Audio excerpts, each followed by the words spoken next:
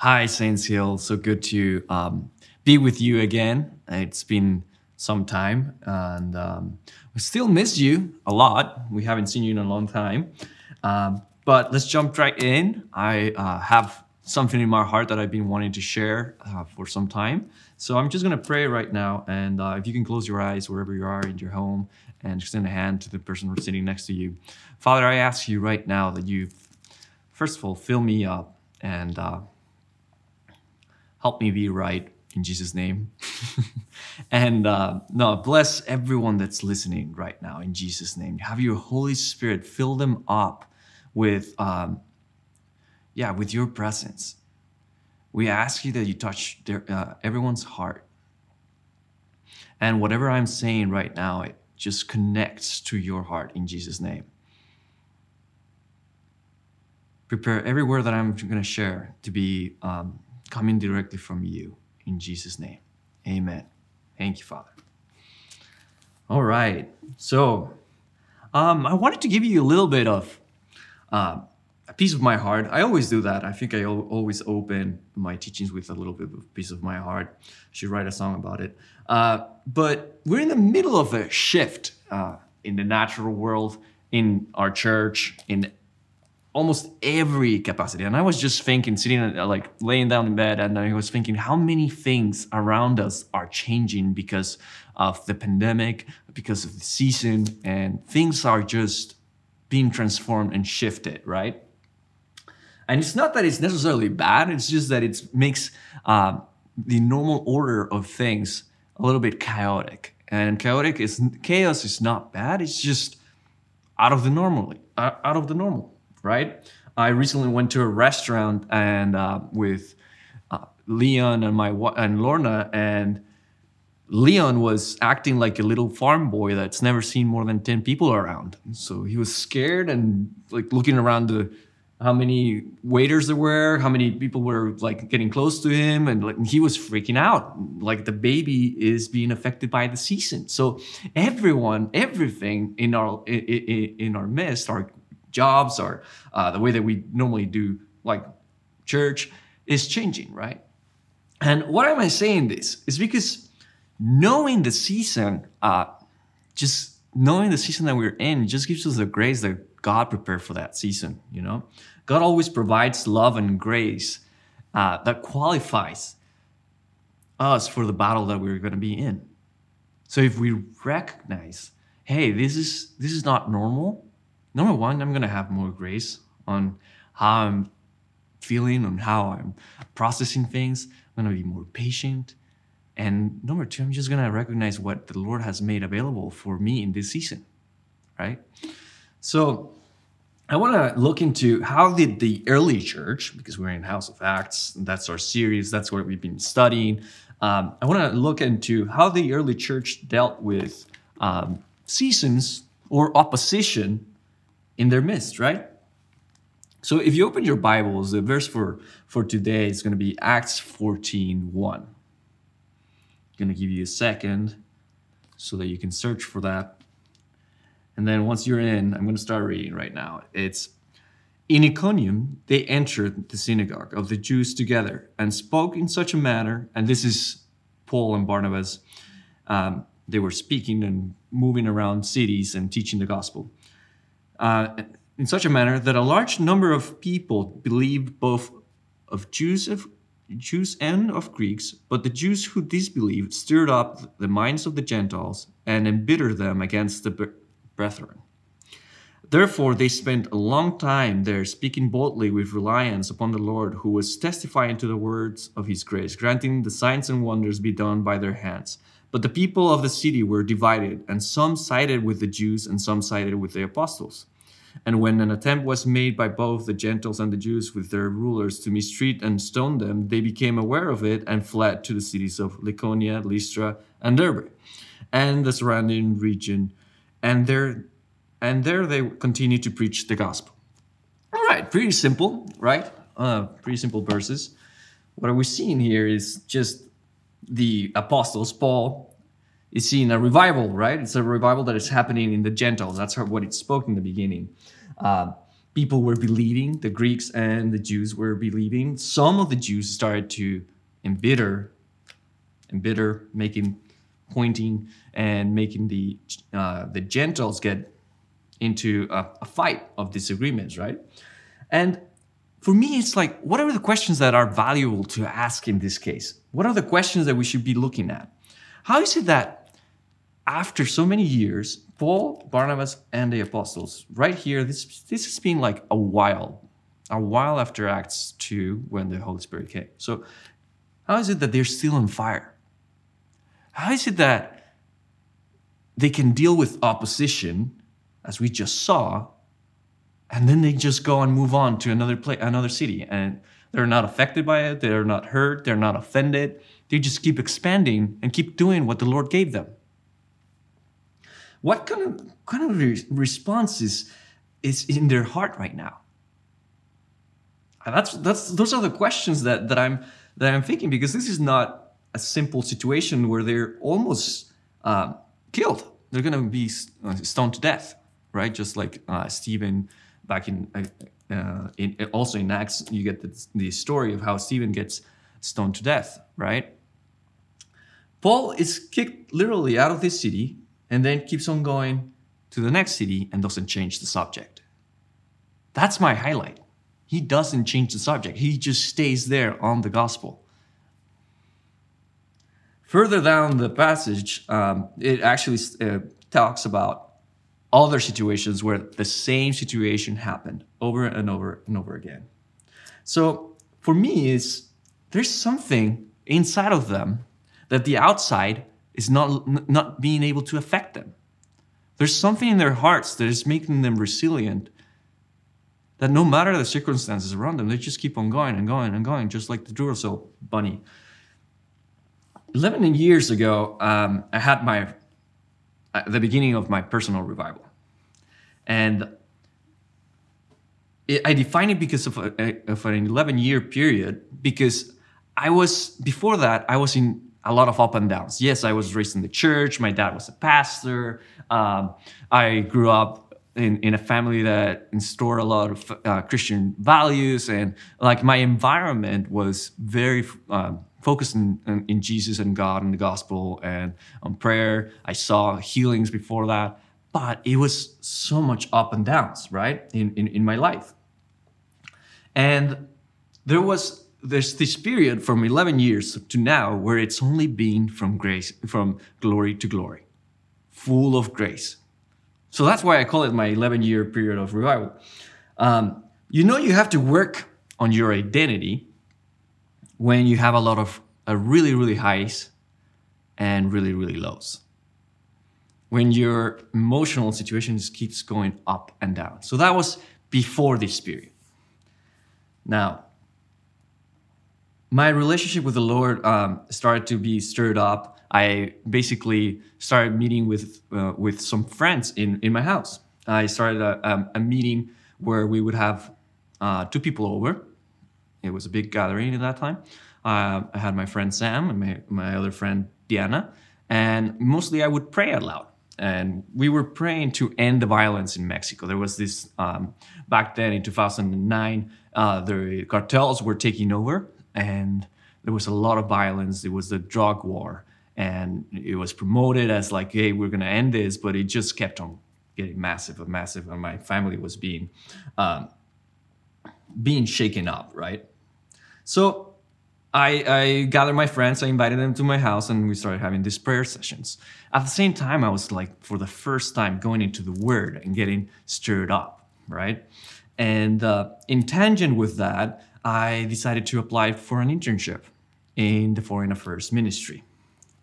And going to the Foreign Affairs Ministry in Mexico is like working with what you would call if you've seen the UN, when it's full of ambassadors, and that's the goal. That's where you're going. The ambassadors that are being sent by Mexico to Washington, to New York, where you have the UN headquarters. That's where I was working in the Foreign Affairs Ministry. And it was really exciting because I was studying for being a diplomat, and that my career was international relations. So it was very in accordance to what I was studying, right? So I had two things. I had my meetings in the morning, meetings in my apartment, and then I would go and have and do my internship. It was very exciting. My first day actually of my internship, I planned my route. I didn't have a car. I wasn't going to use the car because the office is in downtown. It's massive, 23 floor building. And so I get on the subway. I'm waiting for the subway. I have my little messenger bag, as all interns do, and I'm waiting for the subway to come. I did practice this route because I wanted to make sure that I was getting there on time. So I see the first car arrive, and I noticed something that I didn't notice the time that I practiced. I practiced at 2 p.m. on a Sunday, so it was pretty easy. This was a Monday, and the car was full of people, and you would see them like smashed against the windows and smashed against the doors of the subway cart. And I was like, that wasn't something I was planning for. There was no room. There was no room for anyone. There was no room for a little tiny dog. People were just like slammed there. And that's Mexico. So Mexico City. So I let the first cart go. I was like, well, maybe the next one is a little bit more empty. Nah, same after 3 cars. And I'm like, well, fine. Well, I have to get there. So I'm already late. So I finally start getting in. And smashing myself into other people in front of me. It was not COVID appropriate. It was very, very far from it because I'm like breathing down people's neck. And suddenly this guy comes from behind and he starts getting in as well and pushing me in. And he starts like hitting my leg and like smashing it. I'm like, oh my God, this is terrible. I'm like being abused right here in this cart. And I'm just worried that I'm gonna lose the opportunity of my like being in the Foreign Affairs Ministry because it's my first day. Finally, he gives up and goes and the doors close. And I'm like, what the heck was that? Then I look down and he stole my wallet. And that meant that I didn't have any more money. I couldn't get to the next car, and I have no idea of how to get to downtown because I'm also I lived by myself back then and I don't have any support. So I was pretty much I didn't have any choices but to go back to my house and cry. So I get off on the next car. I'm like totally defeated and get back. Anyway, I just like that was just one of the experiences that I was having back then when I was working for the UN. And I called my boss, said, hey, this happened. Are you gonna be okay if I come in? And he said, yeah, it's fine. Come in. It's no big deal. Anyway, I kept on going to the Foreign Affairs Ministry and it kept on getting better and better, right? And I gained a lot of favor. The story didn't have any importance, but to show you how hard it was for me to start doing the internship. 6 months later, my little group of friends that I have grew to 15 people gathering in my apartment, then 20. And I started noticing a division in my life. I had the diplomat that was growing and growing in favor with the government. And I had the revivalist that was praying for the sick and prophesying over people. This kept on going for years. Like I kept on growing in my career and I kept on doing my ministry things. And people kept on meeting with me in my apartment. There was one day in my apartment where we were done with the meeting, we were leaving, and then suddenly the Holy Spirit came over me and I was on the floor. I was crying and receiving the presence of the Lord and it was an experience that I've never had before. And I think I haven't had an experience as intense as that because the people that were next to me were also on the floor because of the presence of God. And we weren't even worshiping. We weren't even like getting on details about the Lord. We were actually talking about something else. And we were on the floor because just this Holy Spirit came. It was beautiful. Now, why am I saying all this? Because I still had that division. I had that encounter and I still had, my life was different when I was in the Foreign Affairs Ministry. I was even given an internship, an internship in New York City. I was working for the UN for a while, for the Security Council, and it felt really good because I was helping, doing policies, changing things that the UN was enabling through the Security Council, which only has so many seats and so many countries that just can access it. It's only 15. And then Mexico had a seat in that time, and we were very proud of it. So I was participating on this all the time, and I felt like I had a purpose, right? But at the same time, I was still divided. I still had my relationship with the Lord, which was very much alive, as you just noticed with my story. But I had these two things going on, right? Finally, my good friend Sam, that was in the same position, took a bold stand. He was working with the what you would call like the deputy officer the general attorney office in Mexico, and he also studied in the same career that I did. But he finally gave up and said, "Hey, I'm gonna go to ministry school." I got deeply offended because of his change, and I wanted to just stay offended. But then 6 months later, I decided to do the same. Finally, gave up and started changing as a whole. I started saying, okay, I'm gonna go and do ministry school because I wanna put all my chips here, right? See, even though I was experiencing and knowing the Lord and feeling all of His presence, I kept some parts of me wrong. Off of Him, like the part of the diplomat part. What was wrong? Either this side or this side. In my perspective, it was wrong both. Both of those sides were wrong. Both of those sides needed a reset. If you go in your Bibles to John 15, it says, and you know this, it's the explanation of Jesus of the true vine. I am the true vine, and my Father is the vine dresser. He defines who He is, right? Every branch in me that does not bear fruit, He takes away. And every branch that bears fruit, He prunes it, so that it may bear more fruit. So when you bear fruit, He prunes you. Just wanted to know that. You're already clean because of the word which I have spoken to you. Abide in me, and I in you. As a branch cannot bear fruit of itself unless it abides in the vine, so neither can you unless you abide in me. I am the vine dresser, and you are the branches. He who abides in me abides in Him. He bears much fruit, for apart from me, you can do nothing. He defines us, right? The biggest change of my life was understanding this passage, understanding and receiving the true identity that He paid for me. See, in my drive to be an intern and being a diplomat, and actually I actually got a real job with them, and I was paid for all of those stuff in the ministry, and my drive to also change the world. It was all guided by I want to change the world, but I wasn't based on an identity. When you're based on the identity of I'm with abiding in the vine, then you act as a whole, because the Lord is the one that has control in your life, is the one that is pruning you. Just like it said, I prune you.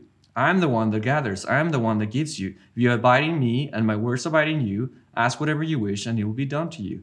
My Father is glorified by this. That's in the 8, that you bear much fruit, so you prove my disciples. See, I was taking on my life, and I was, oh, that's awesome. I'm experiencing the Lord. I'm experiencing what He's doing. And at the same time, I'm like, I want to grow in my career. I want to do awesome over here. And it's not that this was wrong. It's that I wasn't actually trusting Him in my life, period. Not here, not here. Because if I was trusting Him here, I would bring Him here. Right?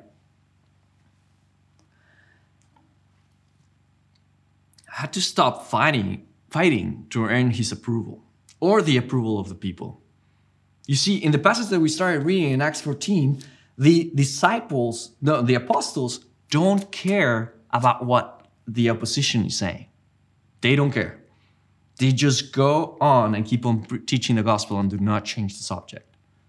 They're people that gave it all. They're people that their identity is all based on on him, right? In ministry school, there was a night that actually like transformed me the most. One of the pastors shared a dream that she had where she was in this house.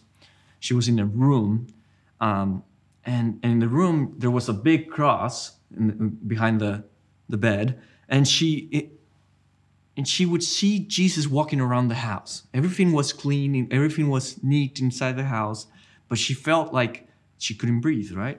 But every time that Jesus would come, she would get on top of the cross and would put herself on the cross so that Jesus would see her when he would come in. And Jesus would just walk right past her room and slide the door and go outside and not see her, not even look. So in the dream, she gets off the cross and she's like, what's going on? Why does Jesus doesn't see me? I'm getting on the cross. Finally, she decides to follow Jesus in one of those times where Jesus is walking by. She follows him outside to the garden. In the garden, she notices that Jesus is not stopping for her. He just keeps on going. And she's trying to see Jesus because you're in a dream, and imagine you're in a dream and you're seeing Jesus, you want to talk to him. So she's like chasing him and she can't catch up. Finally, she stops and she sees that he starts approaching the trees that are next to her.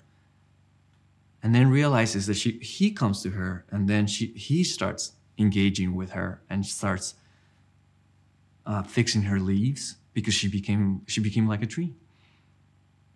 See, the Lord told her after that, she's like, I don't understand this dream. And the Lord told her after that, you keep trying to be crucified. You keep trying to show what I already done for you, what I already paid for you. And you're not taking ownership of the identity that I've given you. That changed me because what I had in my drive to have a purpose and to deliver something to the world, with the diplomacy, with my ministry, was to attempt to change the world. Was an attempt to show God, hey, I can return what you've done, what you've given to me. But the problem is that if I wasn't receiving first what he has given me to me, I'm not going to change anything. I'm not going to bear much fruit. I'm not abiding in him. I'm abiding in myself. See, the issue of the heart is what matters here. When we have a heart that is not trusting the Lord, that not trusting the gardener, not trusting him, whatever is outside is going to shake us up.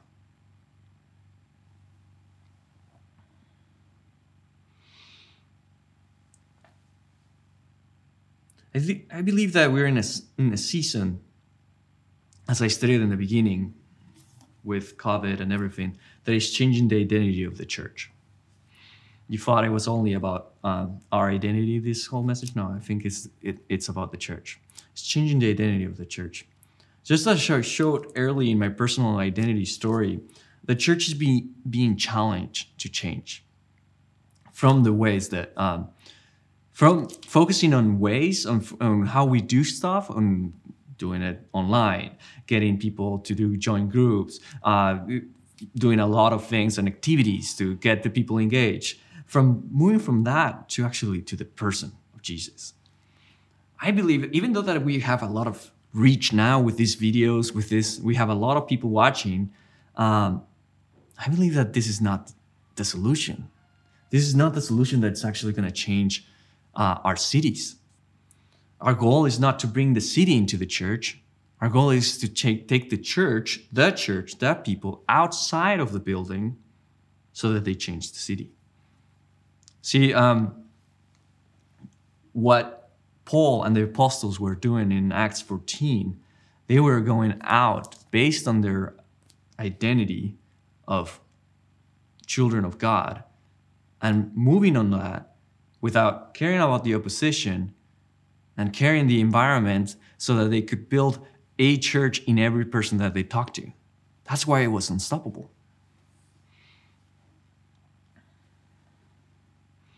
We expect the church to do a lot of things for us, like give us purpose, feel love. But just like me in my identity story, We expect the church to perform. We expect the church to be good at diplomacy, good at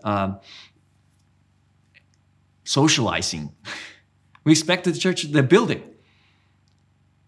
But actually what we're called to is to become that church, to become the people that represent the Lord. That's the gospel. The gospel is, hey, I died for you. You no longer have to be crucified over here. You can go and be with me because I'll take care of you. The gardener is the one in charge of taking care of us. The gardener is the one that's going to fix the heart. Not us attempting to it, not trying to it, not keeping things apart from the Lord like I used to be doing in my story where I kept him out of a section of my life. After we're healed, we're called to rebuild cities. We're called to rebuild this city over here, Newburgh. We're called to have the ministry of reconciliation. We're to become cultural architects. That's us. Is it going to be by our forms, by creating a great curriculum? I don't think so. It's by the person. It's exactly by what the disciples were doing. You know, in Ephesians 6:12, it says, "For our struggle is not against flesh and blood, but against the rulers, against the authorities, against the powers of this dark world, and against the spiritual forces of evil in the heavenly realms." There's a war. There's a war in the demonic realm who gets to shape history. And the devil does not care. The devil does not care why you hate someone as long as you hate them. That's the war. That's the opposition that we're encountering right now in our season, in our prophetic season that we are in. You know, the Andoni of that time, when he had those two divisions, I would do anything to maintain this, the diplomat, from touching the other one, because I didn't want them, I didn't want one to contaminate the other one. I didn't trust the Lord. I was vulnerable to the opinions of men and the opinions of who I was working with. I was totally afraid of them finding out about my other life.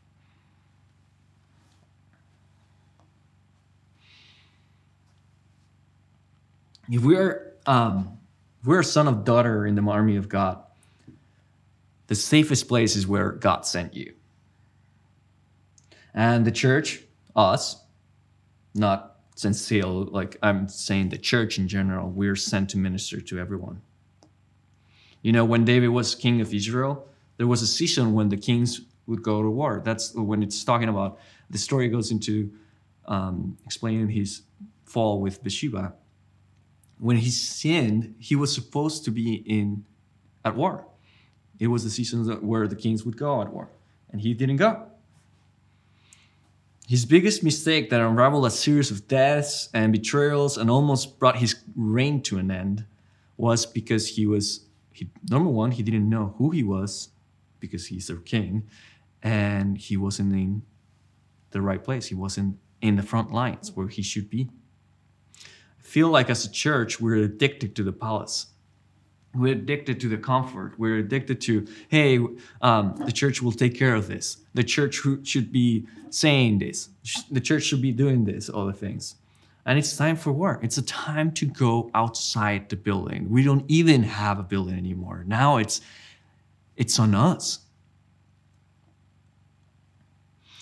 I'm okay. I'm sorry if I sound like I'm against activities and church organization and any kind of that stuff. But no, I believe that the actual transformation, the actual revival will come from the individual, not the institution. And for you right now, for everyone that's listening, the safest place you can be is in the front lines. And in the front lines, it's just like we read in Acts 14, is being with the people that need to hear the gospel. It's with the people that don't know if they're loved or not loved, the people that are looking for identity, the people that are anxious.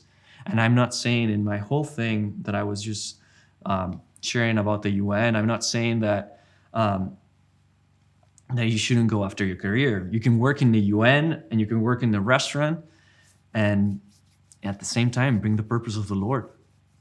You know? It's not about what are you doing. It's about who you are. I believe there's a supernatural way, and this is not only on meaning on signs and wonders. There's a supernatural way of doing a normal job. There's a supernatural way of being a teacher. There's a supernatural way of being a dad, of being a mom, of being a manager, of being a waiter. How's that supernatural way for you? Heaven has a way of responding to the issues of this world. And the way that we access what heaven is doing is by abiding. That's my only point. There's only one point in this whole teaching is if we abide, then you are giving a solution to the heart, to your heart and the heart of the people around you. When you think that you're powerless, it's just because you're listening to the wrong spirit. If we're seated in heavenly places, then our approach is different. We're not coming with the issues that we're seeing here on earth and asking for heaven, hey, can you do something?